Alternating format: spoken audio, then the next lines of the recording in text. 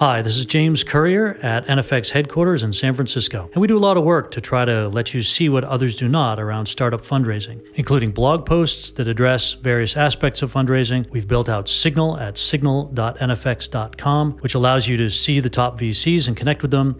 And we've built out thecompanybrief.com, which allows you to package up your startup pitch and share it with venture capitalists in the most effective way possible. And now we've begun a series of podcasts around fundraising. And today we've got a very special opportunity to speak with Iman Abuzeid, who's the CEO and founder of Incredible Health, the top hiring marketplace in the nursing industry. We were the first investors in Iman's company 2.5 years ago. She then raised a seed round with Obvious Ventures and Precursor and NFX. And most recently, she has raised a Series A round from Jeff Jordan at Andreessen Horowitz with participation from NFX, Obvious, and Precursor as well. We're going to hear today from her about what that process is like and all the things that she's learned. So let's jump in.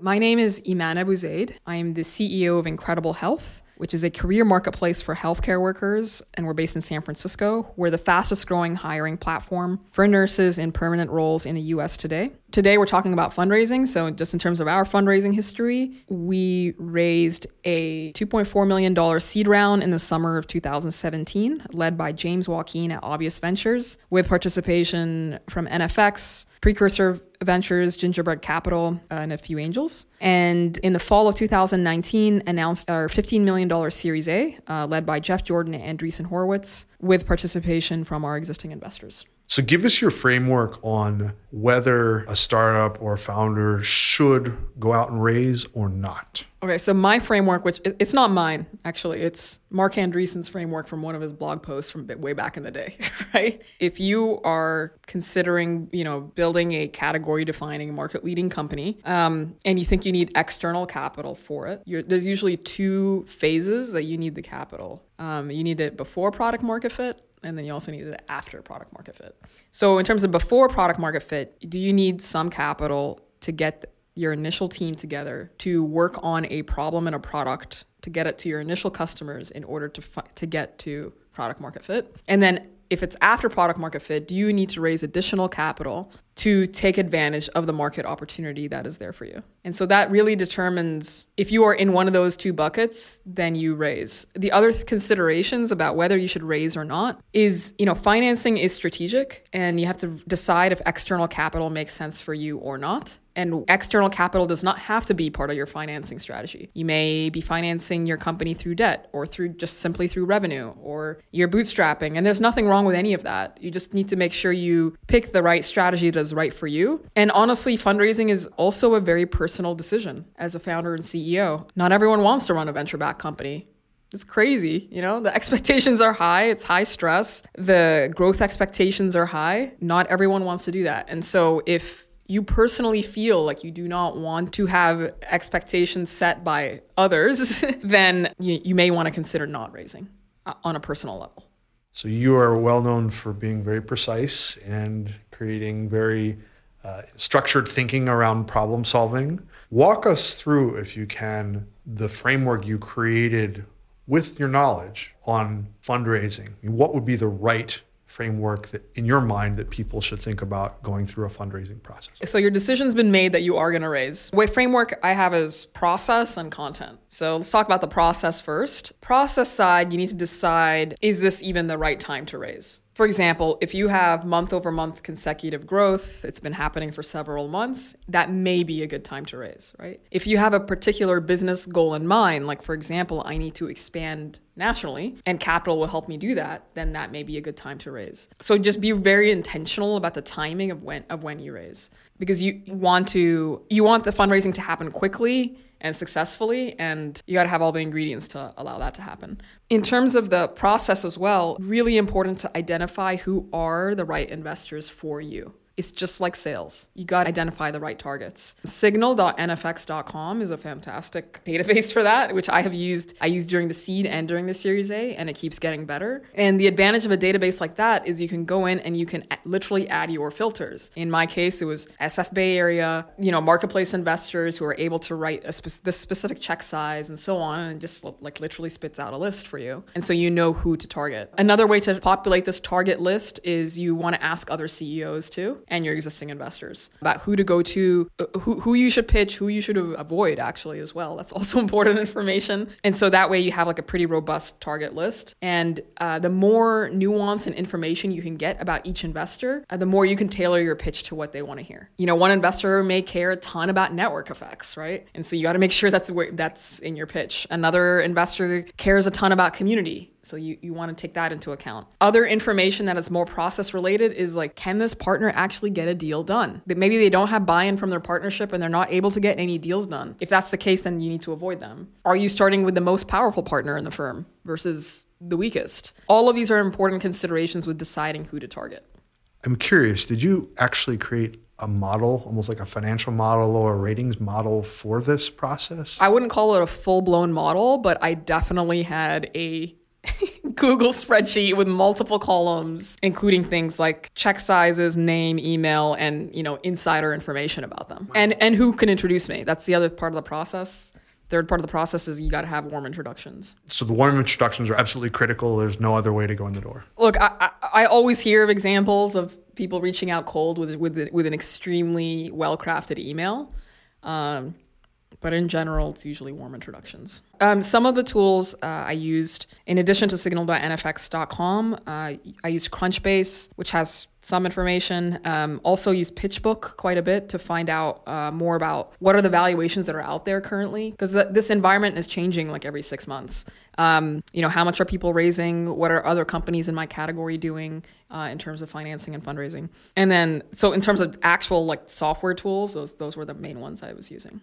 I would not ask for a warm introduction until I knew what I was walking into. I knew which partners can get a deal done, which ones can't. I knew which ones had power, which ones didn't. I know which ones were toxic and you might need to avoid, or which ones are going to be huge advocates and loved by CEOs. I did a lot of this research ahead of time. And then the other thing in the process, okay, you have your target list ready. As a CEO, you really need to control your process. So one thing that I do and many CEOs do is I start with tier 3, then tier 2, then I end with the tier 1. It is just like job interviews. Like, you know, when you're trying to get a job and you like do some practices on companies that you don't really care about that much, and you're just trying to like hone your interview skills. It's the same thing. You're trying to hone your pitch. You're trying to get better and better and more comfortable with it. Make sure your first few meetings are sort of like throwaway meetings that you don't really care that much about. And make sure you're ending with the people you really, really want, because they're going to see you at your peak pitch performance. Could you give me an example of something surprising you found out during this process? Something that you were kind of like, wow, I never would have thought of that. There's several surprising things about this process, which are completely, these are all things that are not intuitive and they're not common sense. First is the importance of FOMO, of fear of missing out. What I noticed is FOMO is more powerful than anything you built in the last 2 years sometimes. And FOMO sometimes is what gets deals done. FOMO is the leverage that CEOs have to drive up valuations and, you know, raise more capital. The amount of competition and the level of intense competition among VCs, especially in a concentrated area like the Bay Area or a concentrated tier like the top tier firms, is intense. And I understand why that is. There is a lot, you know, there is capital out there and there aren't that many startups that may be worth funding. So the competition is very intense and you can work that to your advantage as a CEO. So that's definitely one non-intuitive thing. The second non-intuitive thing is traction does not get deals done. Back to what I had said earlier. You need so much more than just traction. You know, you could have revenue growing at 10, 15% month over month, which is amazing. But if you don't have a very strong vision, a strong long-term strategy, detail about how you're going to fulfill this 10-year plan, an insane amount of ambition, and that's conveyed in the pitch, then the deal is not going to get done, no matter how amazing your traction is. How did you realize that traction was not enough? What made you realize that? Oh, I mean, I just kept getting rejections. Okay, so the thing is, the way I discovered some of these non-intuitive things is just honestly through trial and error, right? So it is super important, and this goes back to process, that when you are starting to do the pitches, you are paying like very close attention to how the investors are reacting. Do their eyes light up? Do they sit up when you say a specific statement? Are you getting feedback? And it could be very nuanced feedback that improve your pitch. For example, things like, oh, Iman, I think you're too capital efficient. So that's one which is a criticism. Another one is, I'm still not understanding your differentiation. Or don't understand how you're different from your competitors. All of these are questions that basically indicate that as a CEO, I have not conveyed the story correctly and clearly enough. And as CEOs, we do need to take that information and iterate on the deck, the pitch, the content after every single meeting. Can we talk about that a little bit? Tell me about the content iteration process, start to finish. What did you start with? Yeah. How did you evolve it? What tools did you use to build it? Did you use outside help? Yeah. So look, the content is like 70% of the work. Say process is 30%. Content is 70%. In terms of what I did, and in hindsight, I've learned a lot of lessons here as well, is there's a certain order that worked well for me and seems, having advised other CEOs, it seems to be working for them as well. And that actual order is the vision of your company, the market. Really, it is your job as CEO to explain the market, the size of the market, what the problems are that customers are facing in the market, and then introducing your product, right? And then when it comes to your actual product, try to highlight differentiation that is, in the case of a tech company, software enabled, right? So don't say, oh, our differentiation is our UX and design. Like that's not that's not strong enough. If your differentiation is algorithmic or data network effects, then yeah, that's a lot more compelling, right?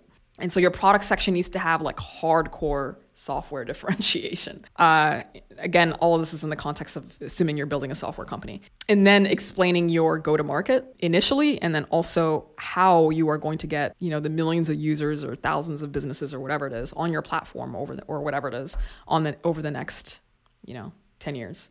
And then ending with, well, of course, your business model, what you're going to do with the capital, your team, and then you end.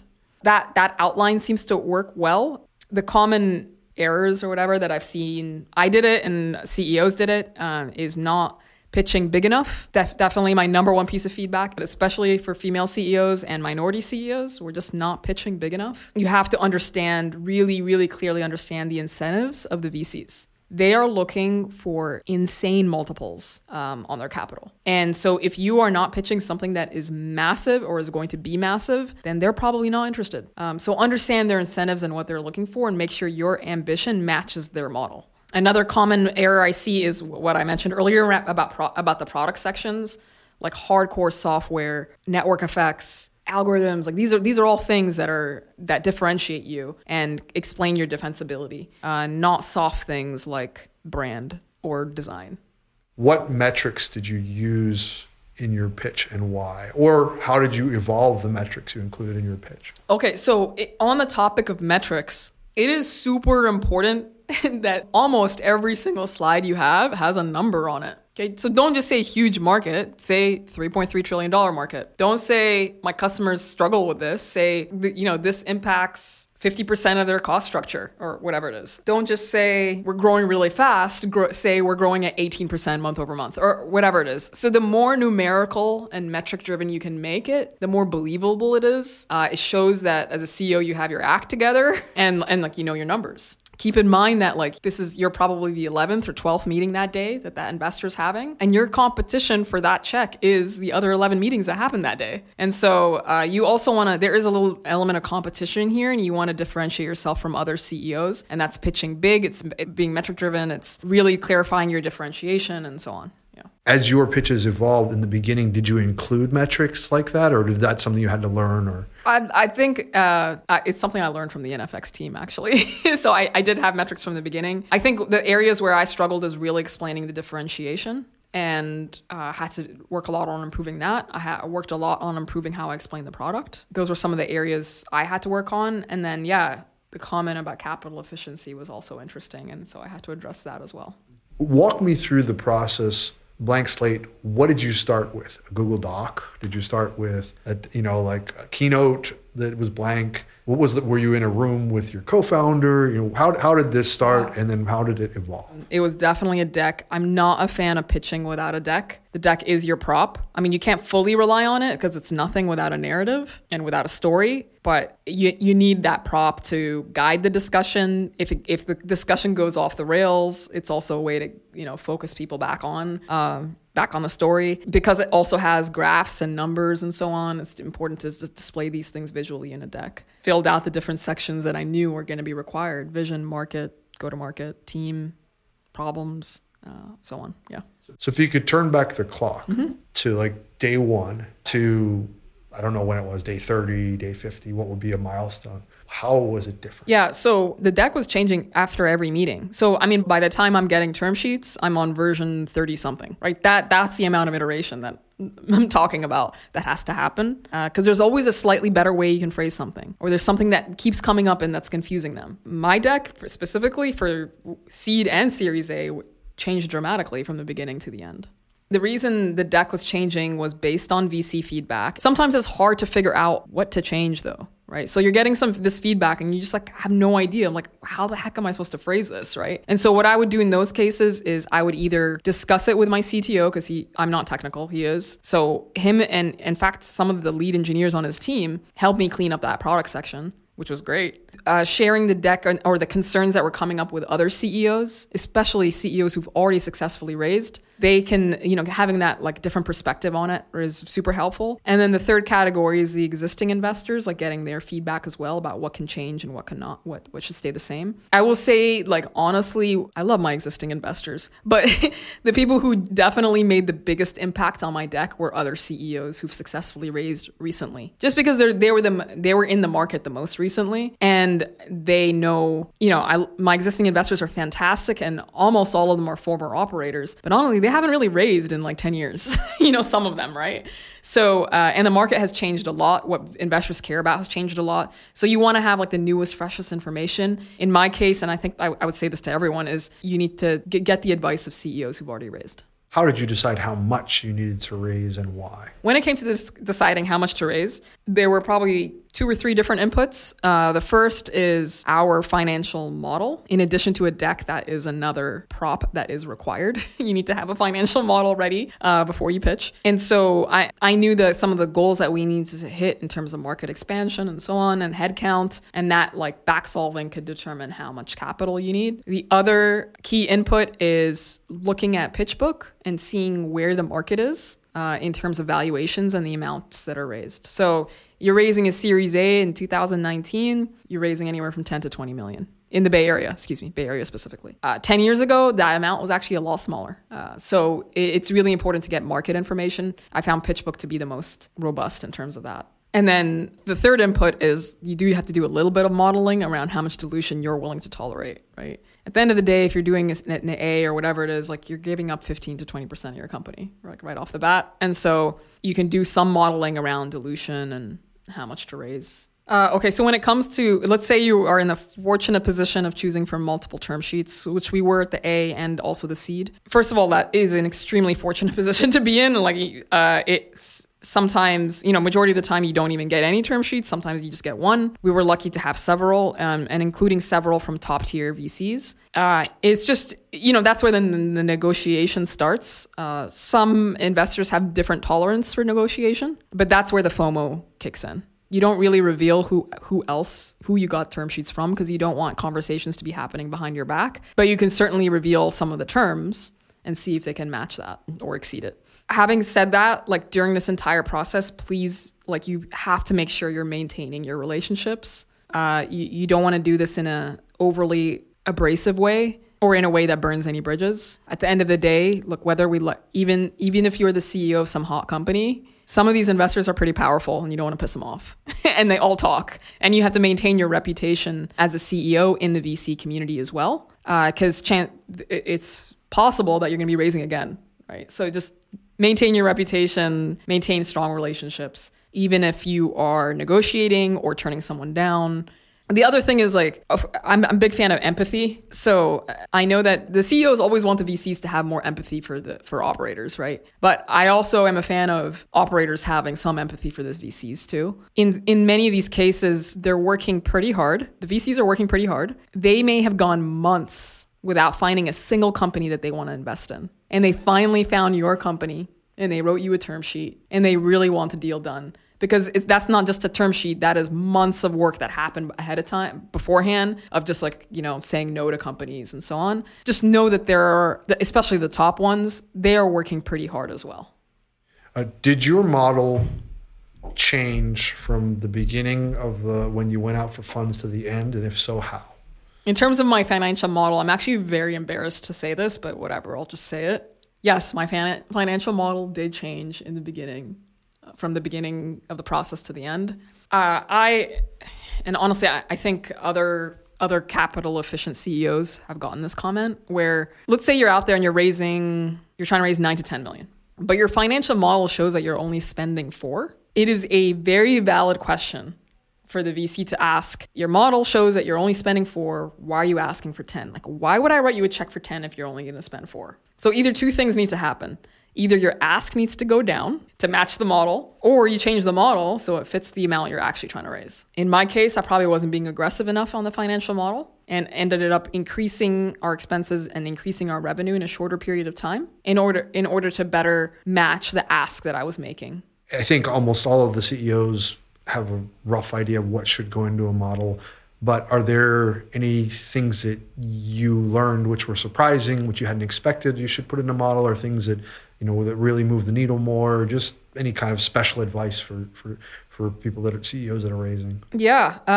Okay. So when it comes to the specialized advice for the financial model, it needs to have a few things that are important. Number one is make sure to include your historical financials, all of your historical financials, as well as like at least 3 years of projections. Make it really clear what your assumptions are, because that is really what they're trying to figure out in that financial model. And make sure you've got reasonable assumptions. Like, don't accidentally put like sales rep salary for 70,000 for that's just not accurate in the Bay Area. Like, that's just not an accurate number, right? Include a summary page at the beginning of the model. That's just like the summary P&L, and ideally that summary P&L is screenshotted and put in your deck as well. And then make sure you have both a P&L and a balance sheet. And those two things link. You're communicating a lot in that financial model. And one of the things that you're communicating is you can trust me with your capital. I am going to be a steward of this capital and I'm going to manage this business financially very well. I would say this, a top tier VC once said to me,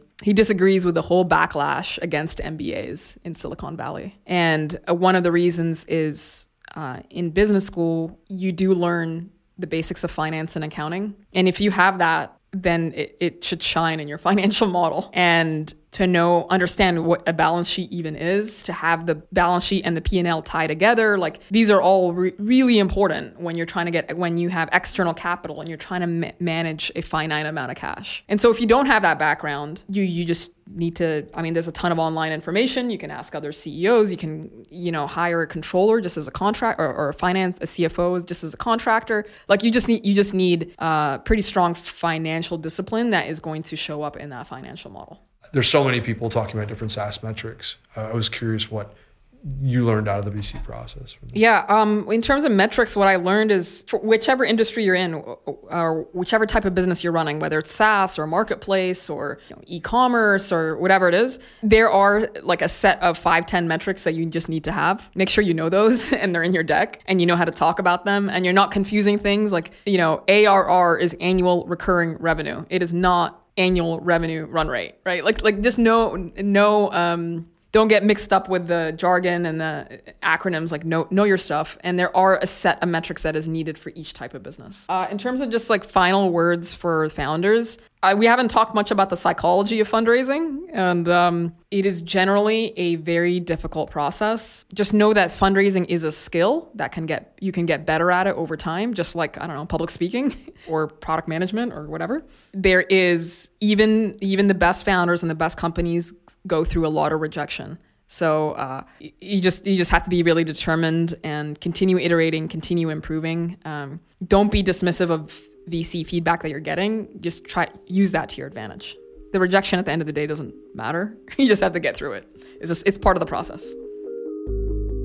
That was Iman Abuzeid, the CEO and founder of Incredible Health at the NFX headquarters in San Francisco. To learn more about fundraising and network effects, growth, and building iconic companies, you can read more essays at nfx.com. You can also find us and 9,000 other investors at Signal. That's at signal.nfx.com, the number one place to connect with the world's best VCs. Also, make sure to use thecompanybrief.com, which allows you to package up your pitch deck and your communication with VCs to get the maximum number of meetings in the shortest amount of time. And make sure to follow us on Twitter at NFX.